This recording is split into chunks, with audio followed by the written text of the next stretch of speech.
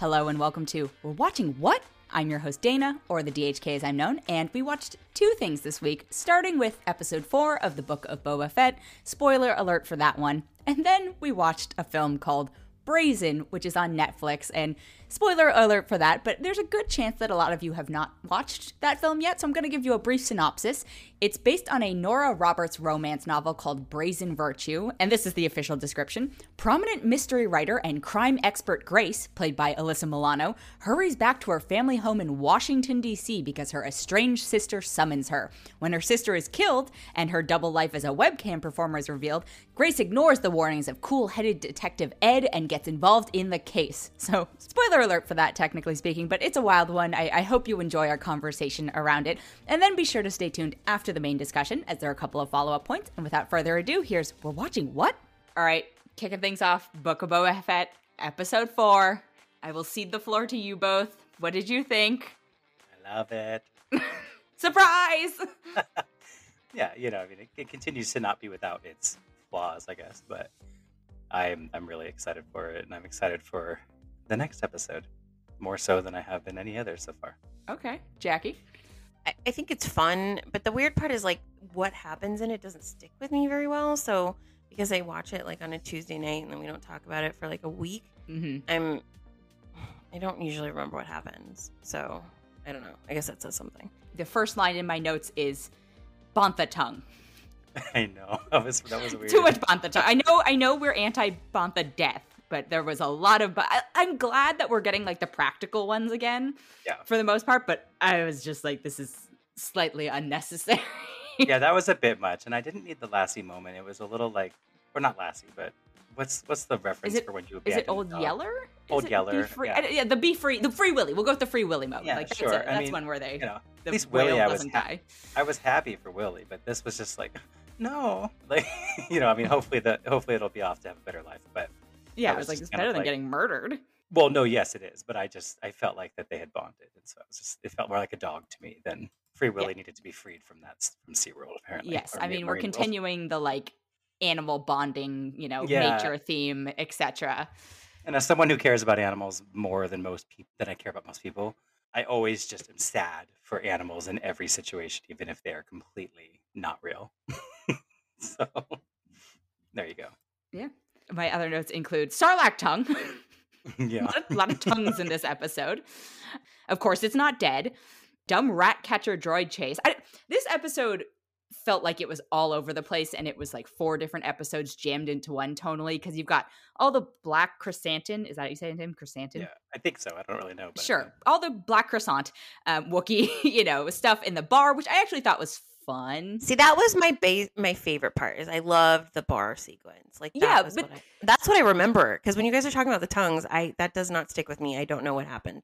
But then there's the dumb, we got to break in and we got to get his ship back, and then there's this like zany chase around a kitchen with a chef droid, and I'm like, what show are we watching here? What tonally are you trying to do, and why is it not consistent through the entire episode? Yeah, I don't know. I guess I look at it and I think also because the show is giving me so many Return of the Jedi vibes just because of the Tatooine-ness and Jabba's palace and all that. You look at like something like that film, and you look at the battle for Endor juxtaposed. Why can't I say the word? Juxtaposed. It's like, why am I adding syllables here? Juxtaposed to one of the darkest, if not the darkest, lightsaber duels I think we have in the Star Wars universe. Sure. Happening at the very same time. Mixed with the Rancor scene right after we have to watch the Max Rebo band and like whatever play this like ridiculous well, not even Max. I guess it's not Max. It went in Jabba's palace when they were singing, doing the and then in the 1997 release with those singers and stuff. We don't. But even without them, it's like about those. There's so much hokiness and playfulness mixed with some of the darker material we've had in the Star Wars universe at that time. And I'm not saying they're doing that flawlessly here, because I was rolling my eyes in the droid chase too. I was just like, this is silly. When the little thing shut itself down, I thought that was kind of funny. Mm-hmm. I thought it was so funny. It was sad for him. But I was kind of happy because he didn't die. But then I was like, oh, I hope someone comes and turns him on soon. He'll be fine. Yeah. It was silly, but I had fun with it. And that's the thing, is like I have fun in every episode, but I guess the details aren't sticking with me for whatever reason. So I think that it's just like fun pop for me, but it's not like I'm not invested. Sure. It's very much not appointment television for me, which is, it's not a bad thing. I almost feel like I like this episode a little bit more, but I don't know if I'm just sort of giving up on it or just like trying to, be more, or maybe I just have stopped caring and I'm just like, all right, it is a thing I watch once a week. I don't feel as invested in it. I'm going to keep watching it. Like that's where we're at. Yeah. Your expectations are probably lowered, right? Yeah, totally. I think the Tusken Raider episode was still my favorite. I really loved learning about their culture and that whole thing. And I hope it becomes important soon. We're going to take a quick break and be right back. And we're back. And again, this is, I don't have knowledge of the extended stories and stuff like that, but I do feel like a lot of the things are just very obvious. Like from the moment we met Black Chrysanthemum and he let him go, I was like, okay, cool. He's going to join him. And lo and behold, he has been hired. I know there was probably a lot of exciting things in terms of the, preparing for war and the families and all that stuff. And I would apply this to any sort of mafia-esque thing I watch. I'm like, meh, okay, have that. I really liked how many different aliens we had at the table, all the different races and stuff. I thought that was really cool because sometimes they default to a lot of humanoid looking things. And so I was excited to see a diverse group of people hanging out. Yeah. What are the ones with the mask faces? The Pikes. The Pikes. When they show up, I'm always like, okay, those were the easiest to do because it's just a mask, right? Like you don't have to do like complicated makeup on all of the... Until they take the mask off and it's like... I completely forgot that Fennec had like a robot abdomen. Because I was like, oh, she's being Darth Vadered, and then I was like, wait, I think we've seen this before. Yeah. Well, we didn't know like she wakes up with him, I guess, right? We didn't know like the whole circumstances, so it was kind of cool to see that. Yeah. Well, yeah, I don't think. Because she shows it in Mandalorian, so I guess I assume that she had gotten whoever at the time had gotten her fixed somehow, but I didn't. This whole mod shop thing, but yeah, I think I've said it before, but to your point, Dana, about like you're saying the mafia stuff. I like mafia stuff fine. I don't live for it, but I like it well enough. But yeah, it's something about in the Star Wars universe. I love the underbelly of Star Wars. Like I love the stories that I love the crime syndicates, obviously, but I just really, really like get into the stories that are just like, this is actually like the gangs and stuff. And it's not everything is Jedi and Sith. And I really like that. And that's why I will ride and die for Solo forever. I love that movie. And I will say that forever, I think, because every time I watch it, I think I love it more. But it's partly because of that reason, that it's just, I like getting that stuff into the movies. And at that time, when that movie came out, I wasn't nearly as well versed on the comics and books part of the canon universe of Star Wars, because I wasn't reading nearly as many of them at the time. Mm-hmm. And now I have read a ton of them. But at that time, that's what kind of deepened I loved the Hutts, but that's what deepened my love until I watched Clone Wars and Rebels and stuff and got more into Pikes and things like that too. But it's really just feeding me everything I love. I want a Madame Garza show. I love her. I did like that exchange, that whole scene. Again, we've already touched on it briefly, but her sort of talking him down, and Boba Fett just being like, "You tried." Like a show about like the bar and what happens there and like all the people. I think that would be really interesting and fun. When she was like, "Hit it, Max." Yeah. I was like, thank you for confirming it's Max Rebo, because I really appreciated that. Oh God, yeah, that's true. What if they'd be like, no, it's Max Rebo Jr. It's Hax Grebo.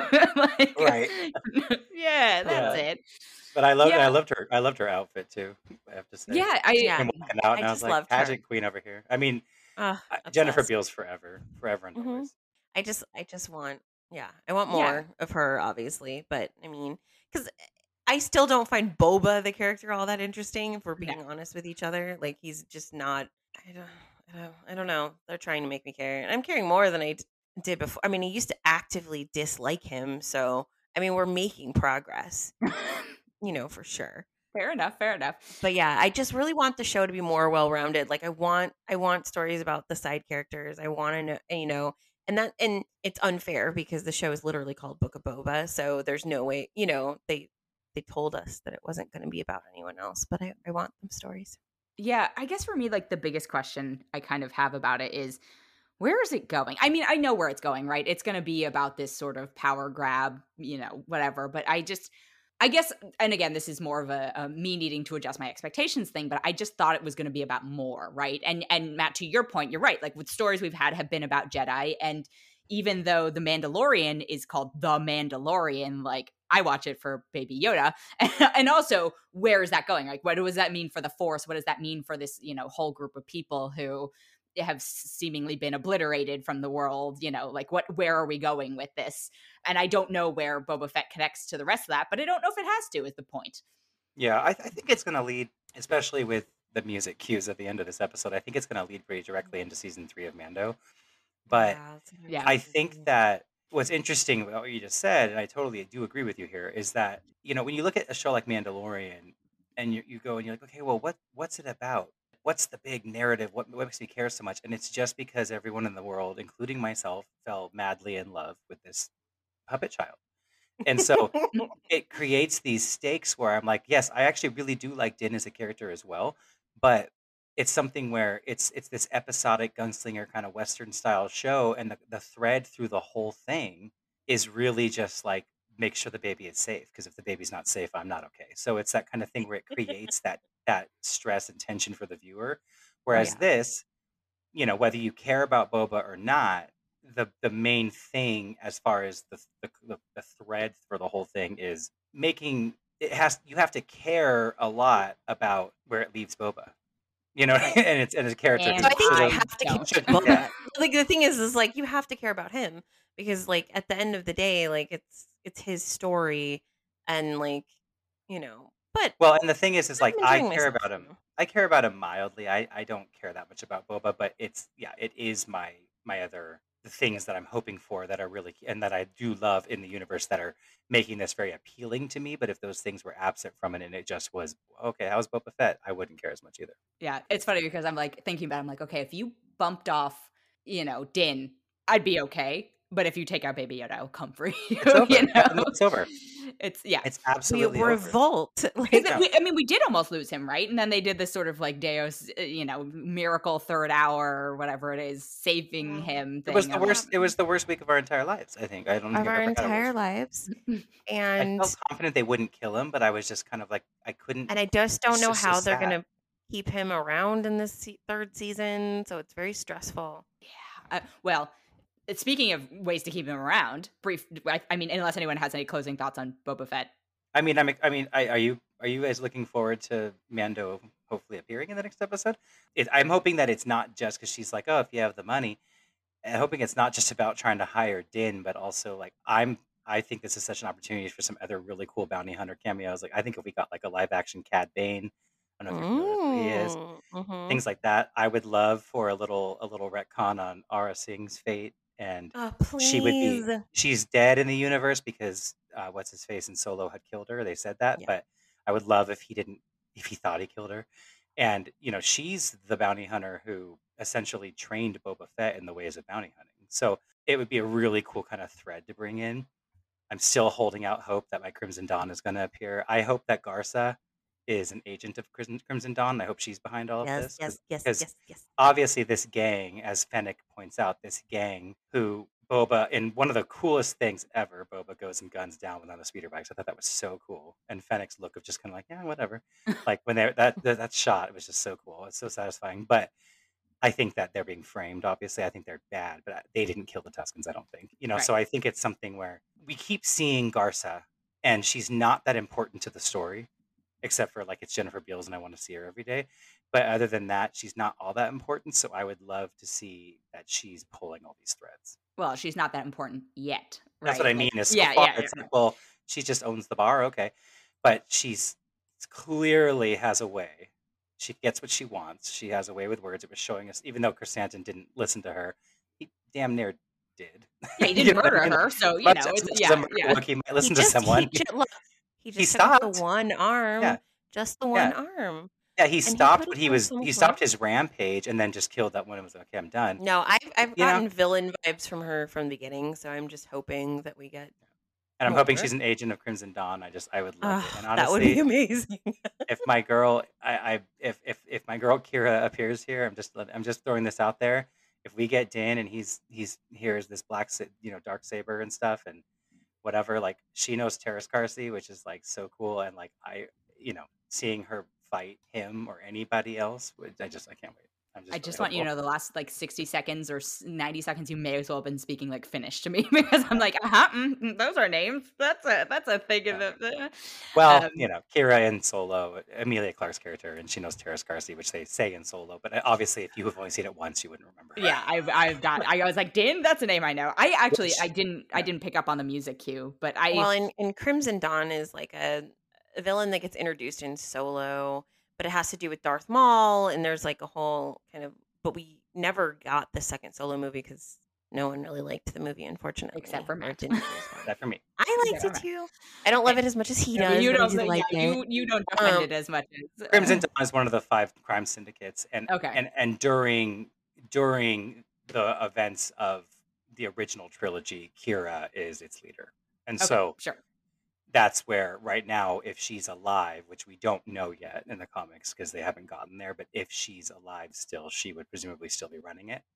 And I will say, because I'm a freak, I noticed right off the bat, but if you listen to the Boba Fett theme, the music, there's parts of it, it's very specifically, are exactly the music in Dryden Voss's ship, his Crimson Dawn vessel in Solo.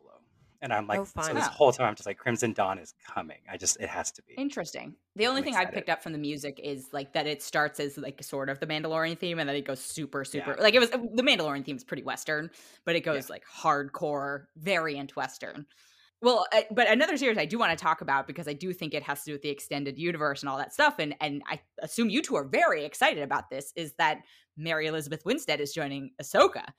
I'm so excited. Yeah, which I was like, she and Ewan are at least share a child, so it's like a fun little Star Wars family connection there.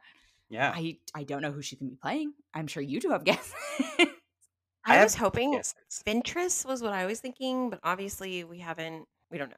Right. Who was your dream casting for her to be playing? For me, my first gut initially was I wanted to play Hera Syndulla, the Twi'lek character in Rebels. She's an amazing character. I love her, and I was hoping it would be her. And then I thought about it, and knowing we're getting into Admiral Thrawn, a character that Dana, you would know of, right? Because you read the first. Yes, I read the first one. Yeah. So Aralani, I thought that would be kind of cool. The other, commander, she's such a cool character, and I thought that'd be kind of neat if she wanted to go evil. But I hadn't considered this, and I don't know if they would do this, but I saw a random thing where someone was posting and saying, "What if she was playing Leia?" Oh, I don't know that they would do that, but she doesn't hope exactly. She is not exactly someone who couldn't be made to look like her. So it's Yeah. interesting, but I hope not to. I have to say I hope not, just because nothing against her abilities as an actress. I just don't think we need that. I don't think we should do it. Yeah. I just don't think we should go there with that character anymore. Yeah. But she could also be someone entirely new. The thing is, too, is like we do see that the Torguchas, like Ahsoka's species or race, I guess. We do see them in like Clone Wars and stuff, but not a lot, not a ton. There was a Jedi in the prequels that was that like her as well. But I wondered, I was like, we don't know. She might go to meet more of her people, like all kinds of different stuff that we're going to explore here, and so it could be a totally new character. Yeah. But I kind of doubt it. Yeah, I just given the way that they are like. I honestly think if it was a new character, they would have just said new character instead of just not telling us who she is. Right.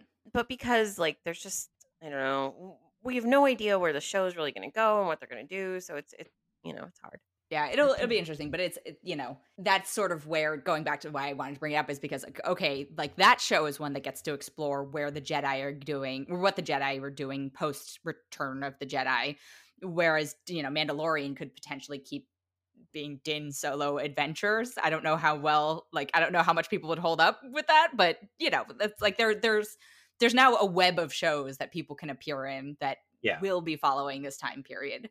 The thing about The Mandalorian, and that's what I'm particularly interested about in this next Boba episode, is if we're going to go and enlist his help, let's say. We still don't know yet what's going on with the way that ended as far as the hierarchy on Mandalore goes, and it is such a huge deal in all of the canon, especially animation shows with this Darksaber. Like, it is such a huge deal to Mandalorians, and being on the throne of Mandalore and all these things, and it's something where we know that Bo-Katan and they don't like Boba because it's like treasonous. He's wearing Mandalore armor that was stolen, right? And so it's the ultimate sign of disrespect. So I can't imagine them wanting to help him, but also they would follow whoever is, wielding the Blacksaber, which is Din. And it's like, I don't think he has any interest in necessarily leading, but if he still has it at this point, because I don't think Bo would just take it back, you have to earn it. So it's this thing where I don't know. And so it's interesting to see. I think that it could get really political. Yeah, I don't know why, but my gut is saying that Din is not going to cameo. I feel like they're like teasing us or red herringing us. I could be very wrong, in part because I don't pay as much attention or I don't pay as close attention to the show, but I just feel like if he does, I don't know. It seems like a chance to introduce less complicated bounty hunters or whoever it may be, right? Like that you can buy off with credits, just because we haven't addressed the fact that he's wearing stolen or, disgraced Mandalorian Beskar armor and stuff like that. Like I'd need like a 2-hour episode, right? To sort of cram this in. I mean, they could do it in one and do a cliffhanger, whatever it is. But it came up, but it wasn't. It did, but it hasn't like the significance of it does not feel like, given how much the Mandalorian focused on the traditions and the all that stuff, and ironically, Book of Boba Fett's focusing on like Sand People traditions and other things. Just the merging of the two feels like it would be a lot to take on for both shows, because then Yeah, no, I was saying that to mean that I think that Mandalorian is going to go down that road. Not on both. Okay. I was meaning that I'm particularly interested if Din is appearing here, if he has the saber, and if they're listening to him, even though they hate Boba, and they're coming and helping, or if it's just Din, or like you're saying, if that music cue, even though it's specifically Mandalorian show's music, if it was to say she's just talking about trying to hire bounty hunters because he's a bounty hunter, but it doesn't mean him. I also think that it's very plausible that they might go and try to free/purchase a ton of gladiators. That's what I thought. And make an army out of that and then free them. You know what I mean? That kind of thing. Because they've made it a point to talk about the fact that Black Chrysanthemum is a gladiator. They've mentioned it a couple times. And that's something where if you knew who the character was, you already knew that. But in the show, it's like, well, why is it so important you keep saying that? But yeah, I think I was meaning the Mandalorian. I gotcha, because very Game of Thrones. Right, well, but I would even say, I guess the thing for me is why I was sort of confused in I'm still a little, because I realized I don't know when Boba Fett takes place versus the timeline of where we're at in Mandalorian. Well, obviously, because but also Boba Fett jumps around a little bit in time, right? We get flashbacks, we get how, like, because Fennec gets shot in the Mandalorian, and then in this we're seeing her get repaired. So it's like, I don't know how far Din has progressed in his assimilation back into Mandalorian culture, or whatever the power grabs are. So I just think it would be very complicated to like have him pop up and be like, hey, that he's jumped. Even if we've jumped ahead 6 months in time, that's a lot. And it's also possibly a very smart tease to get us to force people to watch Book of Boba Fett, because they'll either have to catch up or they'll be really invested as it'll lead into next season of Mandalorian. But I just am like, that's a lot to bite off in one go. Yeah, but they could do it. They're I think as far as timeline goes, it's my understanding would be obviously because Mando starts 5 years after. I guess I don't know exactly how much time took place during the first 2 seasons of Mandalorian, but we know that Boba finds Fennec in the first season, so that finding Fennec was at least 5 years after Return of the Jedi, which means I don't know how much time he spent with the Tuskens. But there's 5 years since he got eaten by the Sarlacc to where he finds Fennec, at least for us, right? And then beyond that, it was my understanding, because he has his ship back in Mando, right? We see it in Mandalorian season 2, and when Boba and Fennec are there helping and kicking ass at the end of season 2, it's so close to the end of season 2 that to me, Mandalorian ends, and then them going and killing Bib Fortuna and taking the throne, Jabba's throne, to me is like right after Mando season 2. So to me, the present day Boba Fett, present day that we're watching, is after everything we've seen in Mandalorian. But I don't know if that's right, because I'm like, did more time jump? Are we? It could be 2 years in the future. Are we 6 months after we've killed Bib? It could be 2 weeks are we after. Whatever? Yeah, right, exactly. No, are we an hour and a half after? Like, who knows? Yeah. Has he made it back to Mandalore? Do we know? Right. So anyway, I just that to me is like a ambitious. It's ambitious if they end up doing it. Mm-hmm. No, it totally is. I just feel like with that music cue, it could be, again, saying, oh, we're just going to go get hired muscle, and that's going to be in the form of bounty hunters. Or it could be like, we're going to try to get him, and he's going to be like, F off, but you're not going to necessarily see him on screen. Whatever it means, I think it would be like really like cruel to be like, we teased the direct theme very clearly to this guy or the show, whatever, and then to not have it at all, I think would be weird. But yeah, we'll see. Yeah, we'll see. Yeah, I mean, who knows?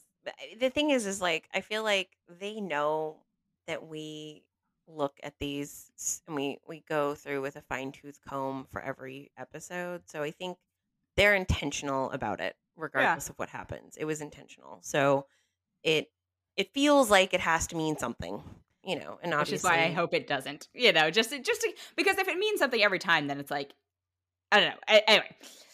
Well, then we can't trust them. I love Easter eggs. But I want surprises sometimes, Like, I don't want everything to always be predictable, which I do feel like a lot of the things in Boba Fett have felt predictable. Yeah, I've talked about that with a friend too, where I was like, I feel like what's funny is, even though I'm loving it, nothing is happening that I'm like not expecting or thinking might happen, right? Well, because we haven't moved the present day story much. Yeah, it hasn't moved. Right. Yeah. Right. So all we've been doing at this point is setting up.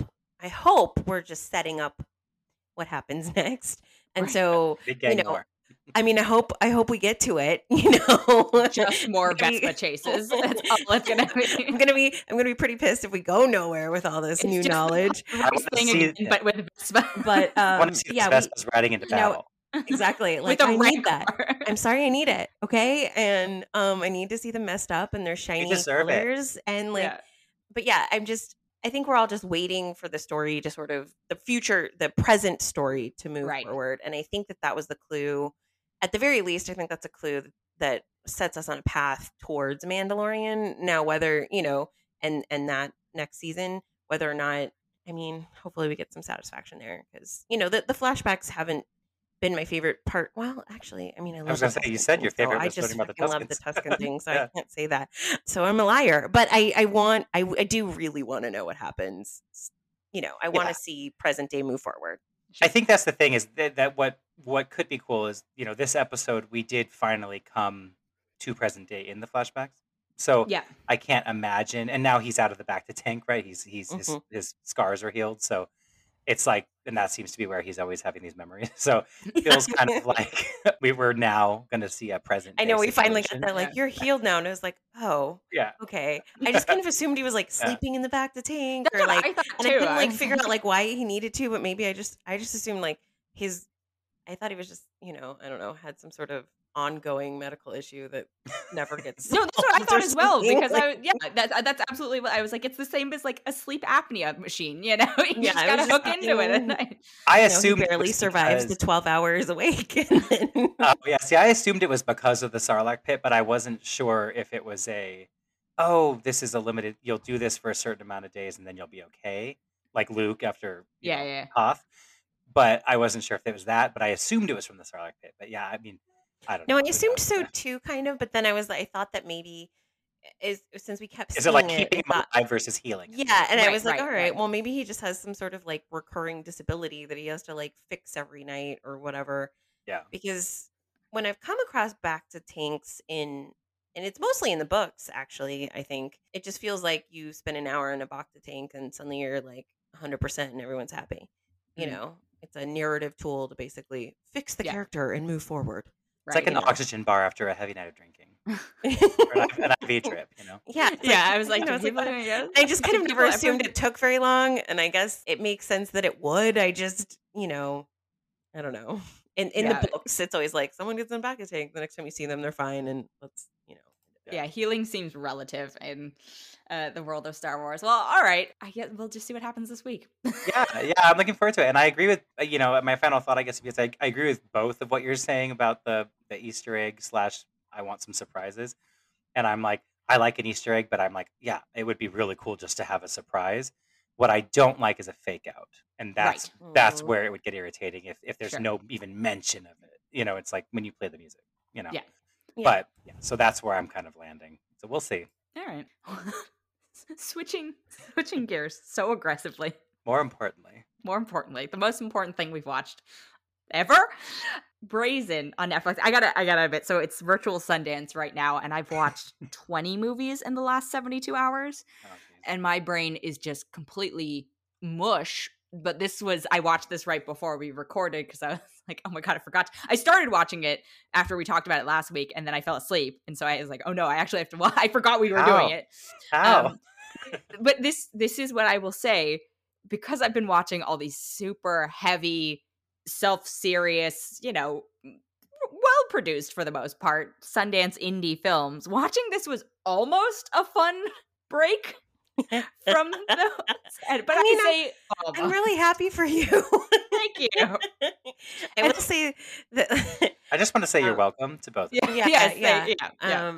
Matt and I watched this. I will admit to having been in my past and a very big Nora Roberts fan. So when I was first, discovering romance novels, she's, a big name in romance novels and does a whole lot of stuff. And I've honestly read, probably 100 of her books, maybe more. Impressive. Because 100? she's prolific. I was gonna say, yeah. She has a new one out almost 3 times a year. So, and she'd been writing since the 80s, so there was plenty of backlog when I was like voraciously just going through them, devouring. Yeah, I had literally 2 bookcases full of just Nora Roberts paperback novels. So I wanted to ask you this because I knew you were familiar with her. So I always assumed that she was more of a fluffy romance writer, but so is she like a mystery murder romance thriller? Okay, that makes she has like sense. 2. So the reason why she has like 3 books out a year is there's one that's, she comes out with one that's kind of fantasy, or not full fantasy, but what is it called, where it's like one step from modern, like one step from reality. Getting the whole genre's name, but basically they have magical powers. There's like a family of witches, or something like that, right? Sure. But they live in our world. Okay, so there's like one step from reality, but there's like a legend about a key and they have to go find it or whatever. I don't know. And then there's like books where she takes like an entire family tree, like the McGregors, for example, and writes, 30 books about every single person that is a McGregor, and you get to see all of their love stories.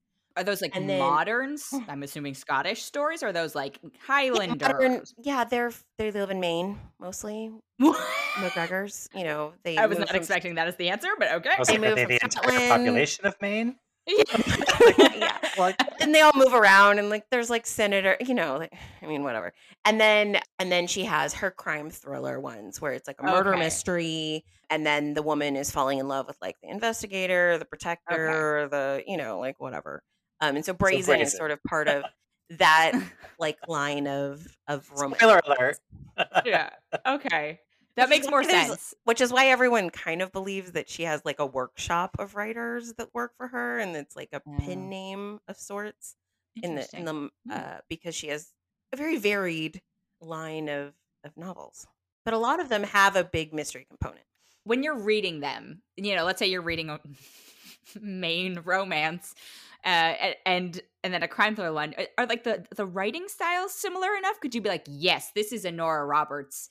Because I am intrigued by the idea of there being a syndicate of romance. An entire crime syndicate of Nora Roberts. They all have a very similar voice, and and the reason why I kind of stopped reading Nora Roberts, I haven't read a new Nora Roberts book, especially in a very long time. Probably 10 years, because they're very formulaic, right? Know exactly like what's going to happen at each milestone. And so they're very well paced. They're very well done, but it's a formula, right? Mm-hmm. And she just sort of slots all the characters into the spots. Although, doesn't that kind of apply to the genre in general? No, I wouldn't say that. Oh, okay. All right. Fair enough. What if Nora Roberts is the syndicate that forms? I know. I would love it. No, I would love it so hard. I would just be so into it. Yeah, I'm keep in mind, it's a long time ago. She's, Bantha tongues. It's all been a prelude. It's a prequel to the formation of the Nora Roberts syndicate. Right. Mhm. The secret sixth crime family. So Brazen is effectively a Star Wars film. Okay. Which is why we're We have- covering it. We've gone way farther than I expected to. Yeah. But my life feels like it's gone full circle in this conversation. So So please. everything I You love, have been has exactly just where really need yeah, to you've been be exactly where you need to be at every moment in your life. every Yeah. moment So in my life, and it really all reaffirming. Leading came to this. leading It's all led to to this Leading to this. this amazing Alyssa Milano. I just want to know how. I mean, I have to say, I only heard about this because I'm an avid watcher of The View, and I have no Which you've said, shame, no no shame in judgment. that. No. And they had Alyssa on the show, and she's a good guest, and she's a good speaker, and very this and that, whatever, and she's compelling enough. And they had to pretend they loved the movie, and so they were pretending that. And I was like, this seems like something we should watch. And when I told Jackie, and I was like, oh, I guess it's a Nora Roberts, but she goes, oh, I love Nora Roberts. And we were like going to hang out anyway. And we are like, okay, let's watch it. And I knew that Um, because like every adaptation of her books has been terrible. There's not been a Yeah. single one, and they've been adapted throughout because she's a popular writer, right? Well, and you hadn't heard of it, right? So it's like, of course, yeah. you hadn't even heard this was happening. So Right. No, I of had course, no it idea. couldn't have been. And spoiler alert, this didn't break the streak. Yeah. This was She's not had the a one couple, that like Lifetime movies made of some of the other ones, and it, I've always this felt very much like a Lifetime Yeah, movie on I was Netflix. gonna I was going to Oh. say that. Like, it felt very much like I'm just shocked that Netflix purchased it because I feels. was going to say, I wonder if Lifetime and like Hallmark or whatever, or whoever had Oxygen. I have a passed funny on story it. about this. So Yeah. I got this survey from Netflix in my email, and I like to fill out these surveys sometimes, for services and things that I like, because, if you give your opinion, then it weighs into their algorithms and decisions and all that Sure. stuff. They legitimately asked me probably 20 questions about this goddamn movie. And I was like, and Your it algorithm is took so me fucked long. from Did And now I on. was just like, Did you watch it again? no, I didn't. How did they know And you so, watched it? Because you watched it on my Netflix. right. And so they asked, Oh. what, there was a list of movies and like mark the ones you've heard of. And I'm like, okay. Oh, so you checked it off. okay, Okay. yeah. And then it was like, did you watch this? Did you watch that? And so for some reason they fixated on the fact that I had watched Brazen. And Oh, like, you're the one. I know. I was just going to say, oh my God. 5 people have watched Brazen. We need to find them and ask kind of why. it was like, well, do you think the social commentary in it was good? And you can tell the questions were What just social questions that commentary? had nothing to do with the movie, and were just like slotted in for like whatever show they had whatever. chosen, whatever. And so I'm like, look, guys, I legitimately at one point wrote, I was like, it's not that deep. It's like a Lifetime movie practically. I don't know why you guys even bought it, but here we are. I just imagine whoever it is who advocated for the purchase of this film was like, I have to find the 5 people who watched it and get a justification for I hope they fill out this survey, and so I can justify to my Netflix overlords why we bought this movie. Because they have it on record on our Netflix accounts now. We finished it too. It wasn't just like Oh, no. start and turn off. But yeah, it just felt so. It was so PG-13 rated. Yeah. And my favorite was, I mean, there were a couple of favorites, but when you're watching the dominatrix stuff, and it's just like when she's like, I remember I had to rewind it. Remember, Jackie? I was like, wait, look at this, because you look down at your phone. I was like, you can't miss this. And she's like using the whip and stuff, and she's wearing like the most clothing I've ever seen anyone wear. And it's this thing where I'm just like, there's no world where you're making money acting as a dominatrix and you are so covered up in this weird dress. I mean, look, you're just not. It's not the case. Let's not kink. Somebody could have that kink. And she's just like whipping the camera and being like, stop it. And it's like, okay, I'm sorry. Could they not have done any research with a real dominatrix and figured out something more interesting? Money. That would have taken a good minutes. On Netflix that oh my God, I'm forgetting the name of. There's a show on Netflix about a dominatrix. There's a couple. Right. There's one about a guy who sort of becomes a. Was it a guy? Oh yeah. It was like friends with a girl. I don't know. I don't remember. Yeah. But it's like a weird 15-minute show. Yeah, like it's not like I liked it, and then I haven't seen it ever again, so I don't know what happened. But anyway, it doesn't matter.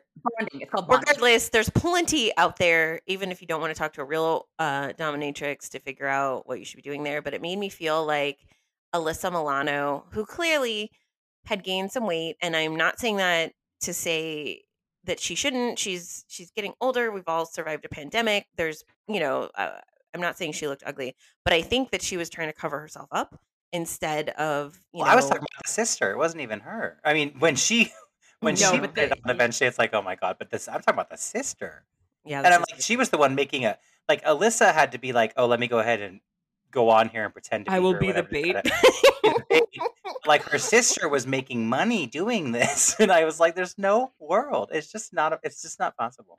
Sorry. Yeah. I'm gonna disagree with that because if the internet wants, there's a corner of the internet that wants it. Let's be honest. But I will say, yeah. And so, I mean, obviously the dialogue was terrible. They clearly didn't have any money. The police station was a weird office building. It was a WeWork space, basically. Yeah. It felt like they were in tech or something, and I was like, I don't know what's happening here. They pinned up one badge on a back corner, like, yes, no one will notice. No one will know. Focus. And it's completely they took her to remember they're interrogating someone in this glass room. It was like anyone could watch them and see them with no recording or no anything. I was like, okay.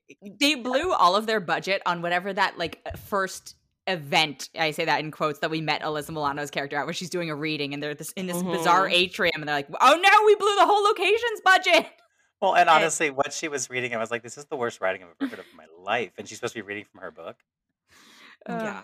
And then, I wanted to let you bring up your favorite part. I didn't want to spoil it. Oh yes, my favorite part. And so we're sitting there watching this, and she's talking to the janitor, and she has an umbrella, and she's standing there talking to the guy, and she has an umbrella, and it's not raining. There are no droplets of water. No one's, because he doesn't have an umbrella. He's sitting there and he's wearing one of those outfits where you could clearly see if it was getting wet. It was light colored. It was light colored. It's about the prop work. And they clearly put the sound of rain in so you could hear the rain. But the rain was nowhere. Not notice that at all. And then there was no rain anywhere. It was not on the it was not on the garbage cans that they were standing next to. It was not raining. Well, I have a theory. I have a theory because there was some moisture on the street and the sidewalk ground and everything like that, right? So I think it had we did rewind because we had to know what was fucking going on here. Yeah. I think it had ever so slightly started drizzling or raining it a little bit. And I think that she was going into scene. She did her own hair and makeup for this whole film. Oh, 100%. And she went into scene. And by the off chance that it might start raining again, she had to have this umbrella. And for some reason, that's the only one they had on set, whatever. Because it wasn't even a nice umbrella. It didn't look good. It was terrible. And she had this umbrella. And because they literally had to go from that to the next. They probably filmed 6 different scenes in a day in this movie, just running around to these different places. And she had to be in that same hair and makeup.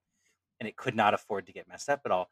And then they were like, well, now it's weird. She's holding an umbrella the whole time. So they tried to go closer, tighter on the guy so you wouldn't think about it. But then they had to insert the Foley sounds of rain. I think you've given this way too much credit and thought that Look, we couldn't stop watching this because why they put the Rain soundtrack on, they really tried to sell this rain and it was not raining. And why did you do it? Why are you doing this? But I will also caveat that I am doing a just dry January situation. And so I don't think Jackie wanted to partake all on her own. So we were completely sober. Oh, I was sober as well. Time. Yeah. And I do wish I wasn't. I wish I could have watched it in a time when I wasn't sober. I think it would have been even more fun, but I did laugh quite a bit, even sober. I mean, we were crying laughing at the fact that it wasn't raining and she was holding this umbrella and there was a rain track. We were just I don't understand what's happening right now. At least give him an umbrella. At least try to sell this a little bit, but nope. And just do it. She can hold an umbrella because it looks like it might rain soon.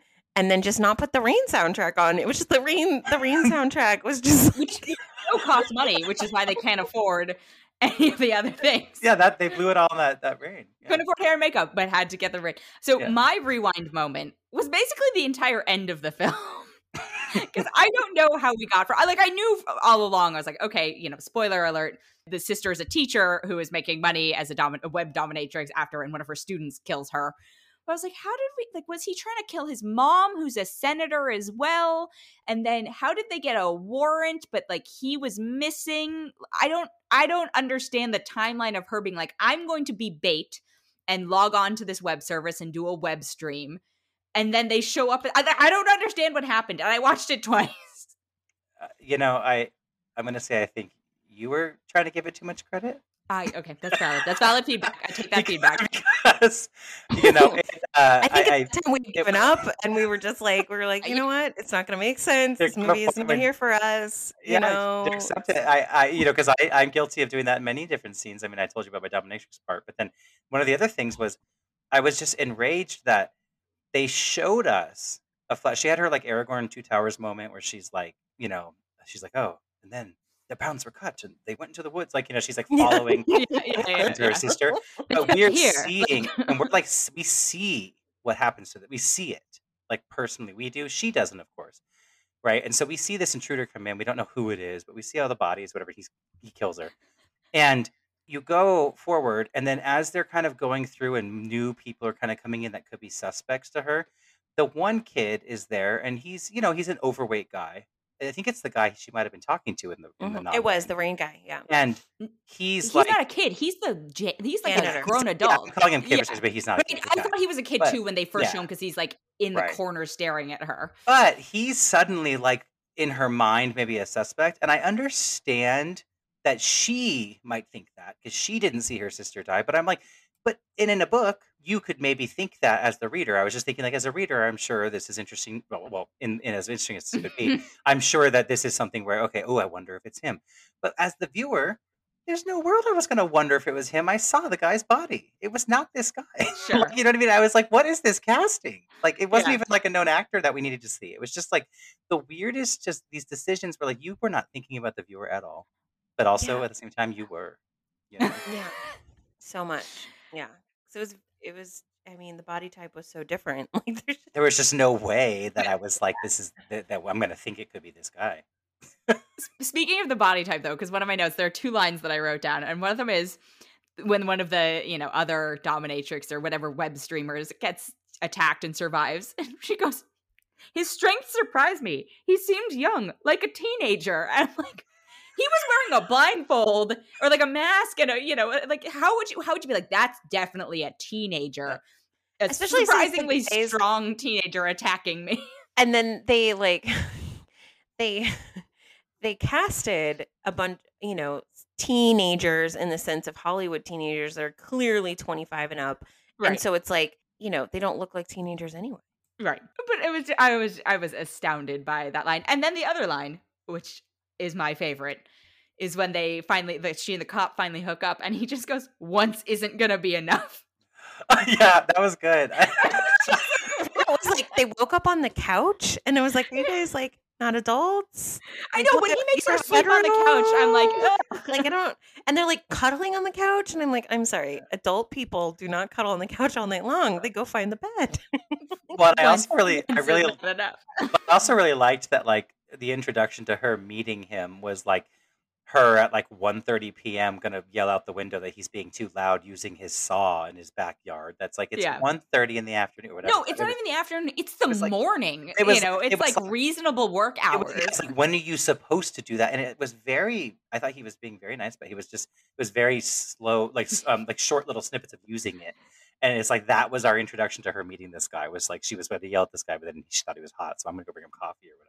Right. It was just, and then Google him. Yeah, exactly. And I and saw then him to his face. Well, and then, and do you remember? And when she's looking him up and finding out he's an officer or whatever, and it shows on the phone as she's looking up, you see it off to the side a little, and it's this like studio headshot of this. Yeah. Like,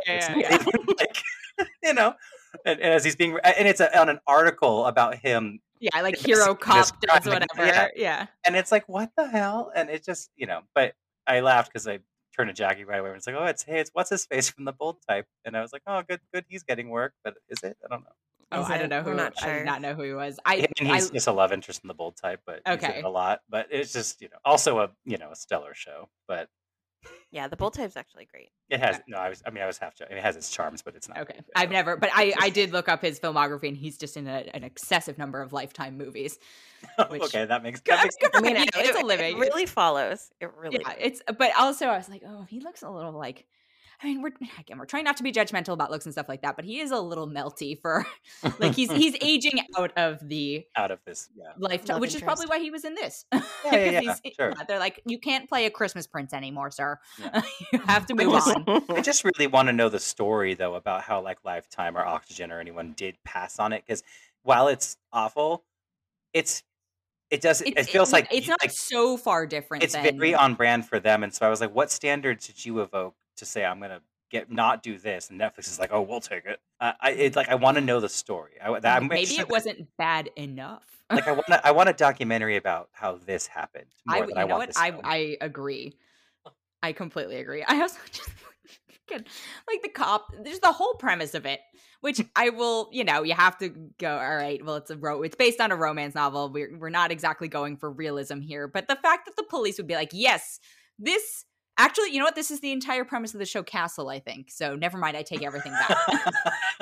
Where the police are like, yes, we will, allow a writer to be a consulting. I do appreciate, though, in Castle, they just sort of hand wave it all the time because it's like, yeah, this is dumb, but we're going to keep doing it. So here we are. They're like, we're going to take it very seriously. And, the police chief just starts ignoring the detectives. And it's like, good job, lady. I loved it. Yeah, Castle's much. I mean, obviously, we know it's much better than this, but it's self-aware in a way that, like, this.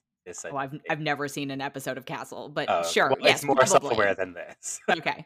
In the way it's more self-aware. They know. They just basically they wink at the camera, kind of, and it's like this doesn't think it's dumb. No, like this thinks it was believable. Yeah. All right. So here's the question: would you recommend this to anyone? And if so, who? I would recommend it to my sister. Really? I recommended it to. Yeah. I was gonna say on a night when she's with a friend having drinks or something. Like I would recommend it. Okay. She'd think it's hysterical for that reason. Okay. I have some friends that we all used to read Nora Roberts together, and we used to watch the really bad Lifetime Nora Roberts movies. So I recommended it to them because you gotta to laugh at. Yeah. Of course. Yeah. Okay. I'm not recommending it as a good film to anyone. But, no. Like, I don't know. I mean, who knows? There might be someone out there who's like, my God. I was gonna say, as we explained, last week when we talked about this with you, I almost recommended it to you and tried to be serious about it, and just to see what you would say, but not in a serious way, thinking you'd like it. So I can't imagine doing that. I know. I think I mentioned this, but my parents asked me if I'd seen it, and I thought it was the new maybe like Sandra Bullock one, or because or like Halle Berry had one called Bruised that just came out, and so they're like, oh, have you seen Brazen? I was like, yeah, I think it was whatever. And then when we finally started talking about it, I had to I didn't know how to bring it up, but I was like, oh yeah, I never saw Brazen. Like that's not. I don't. No. I did really interestingly. I had a couple of friends, so my friend group has a Slack channel where we talk about movies or different channels for different things. But we have a movie channel, and someone did post, and they were like, "Has anyone seen Brazen? I'm curious." And I was like, I would vote stay away unless you want a good laugh. Like, I don't know. You use Slack for that? Oh my God. Yeah. Okay. This pandemic needs to be over. We had Slack way before the pandemic. It just feels like such a weirdly organized way to it makes sense, but I associated it so much with work. I can see that, but it's like I joined it before I ever had Slack at work, so it was kind of just like a chat room with different channels and stuff you can post in and chat with just your friends. That's fair. All right. Well, we came, we saw, we conquered. We survived Brazen. We've been through some stuff. We have been, and January's not even over. It's not. And we have been through. To be honest, it's the fun kind of bad movie. Oh, yeah. It's not like some of them where I'm like, please stay away. Like, do yourself a favor. Never ever sit down and watch this. This is something like, if you want to have a few drinks, pop an edible, you can have a good time. Yeah. It was, we watched it. It was a movie. Yeah, it's a thing that exists. It's a movie. It's a finished movie that I'm sure I've read this book, but probably it was so long ago, and I didn't, Yeah. All right. Well, speaking of watching things, what is everyone watching this week that we have not discussed already, obviously?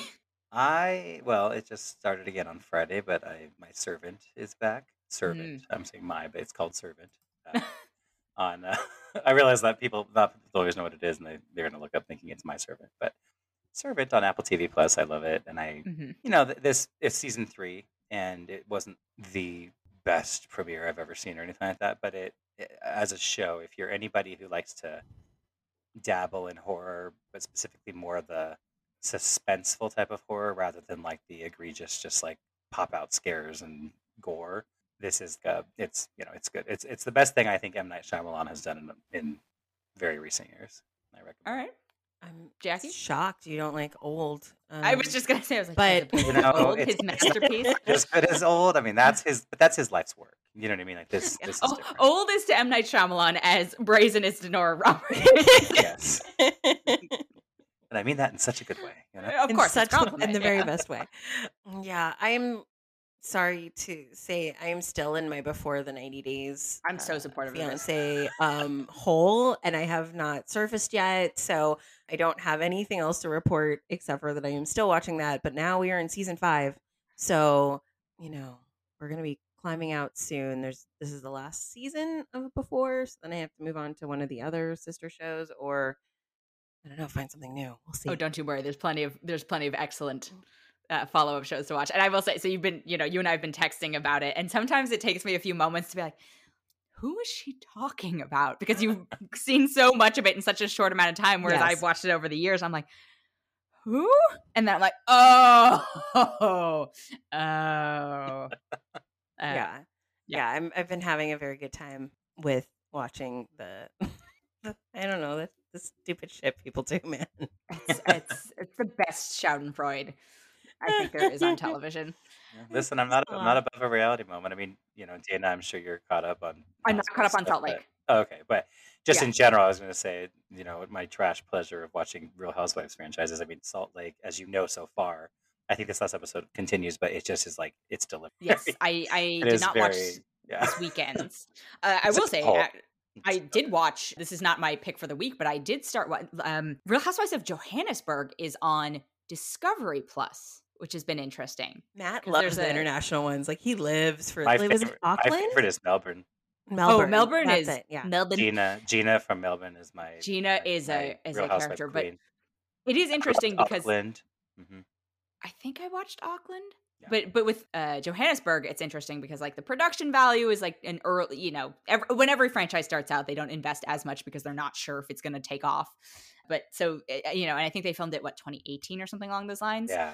But there's definitely an interesting like race dynamic happening because there's one white woman and everyone else is, black. And it's just, she is such a character that it's kind of interesting to see how it plays out. And but what I did watch this week is Fraggle Rock Back to the Rock on Apple TV Plus, which is adorable. Okay, I haven't done. I was gonna check it out. I have not done that yet. Yeah, it's super fun. It's very positive, and I don't know if it's bingeable. I had to binge it for something, but it's a little intense to watch in rapid succession.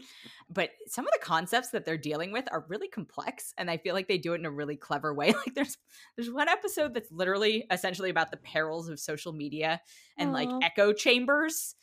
And I mean, it doesn't bring up social media, but it takes place in a literal echo chamber. And I had one of those sort of like brain explosion moments where I was like, oh my God, this is about Facebook. And they talk about, facts and feelings, and they're not the same. I was like, oh my God.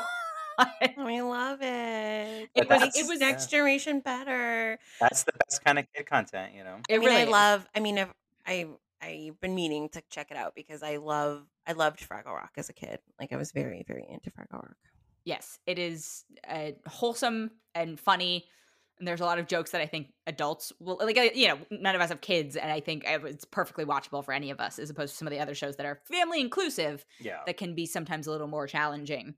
Yeah, so Fraggle Rock Back to the Rock. Didn't you get to talk to some Fraggles? I did. I talked. And they didn't tell us that we were talking to the Fraggles until like 2 days before. And so I was like, I had all these questions for people. And they're like, BT dubs, you're talking to Fraggles. I was like, oh. How fun. Yes. I know. I saw it and I thought it was the Wembley, cutest thing. I talked to Moki and Wembley. There, but it's an adorable show. Yes. Yeah. On Apple TV Plus. I will also sneak preview and say the after party starts this week on Apple TV Plus. I'm turning into a Matt. I'm turning into a convert for Apple TV Plus. I'm really excited about Gilded Age starts tonight on HBO Max. Oh yeah, I'm from super stoked Downton people, right? Mm-hmm. And then also Nixon and what's her face? Yeah, Christine Baranski, right? Christine Baranski, and then Danae Benton, who was originally on Broadway for Hamilton. Nathan Lane is in it. Listen. Anyway, excited. The first episode's like an hour and a half, so it's a commitment, but I'm excited. Yeah, I will be. I will probably take a break from that and watch it later. And there's also the A&E docuseries about Playboy Hugh Hefner, which I'm also stoked about. I was a big fan of Girl Next Door, which is a reality TV show about Playboy bunnies from 90s, early 2000s. I don't remember. I think early 2000s. Yeah. But it was a long time ago and only a couple of seasons. And so I'm excited about that one too. All right. Well, I guess that's it for this week. Thank you both. Thank you. Thank you, as per usual, to Jackie and Matt, and now a couple of follow-up points. So, as for freeing the Banthas, it's not from Lassie or Old Yeller, and the most accurate thing, aside from maybe Free Willy, I could think of in terms of references, is actually the Harry and the Hendersons goodbye with John Lithgow.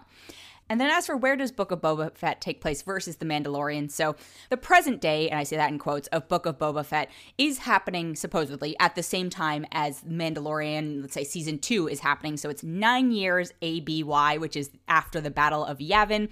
So it's 5 years after the Return of the Jedi. So they are taking place concurrently. We just don't know where Mandalorian season 3 is going to go, and Book of Boba Fett is going to propel us into a time jump or whatever it may be. So we'll have to wait and see. And then as for Brazen, so Nora Roberts is a ridiculously prolific writer because she also publishes books under the name J.D. Robb. She publishes 4 to 5 books a year combined between those two personas, and she writes paranormal romance, which I think is what Jackie was referring to, as well as historical romance, suspense, sometimes sci-fi, sometimes I guess you're just run-of-the-mill romances. And then the other Netflix thing we were referring to that features a dominatrix in the storyline is a show called Bonding. That has been it for this episode. Thank you so much for listening. If you enjoyed it, we would love it if you could leave us a rating or a review or even consider subscribing.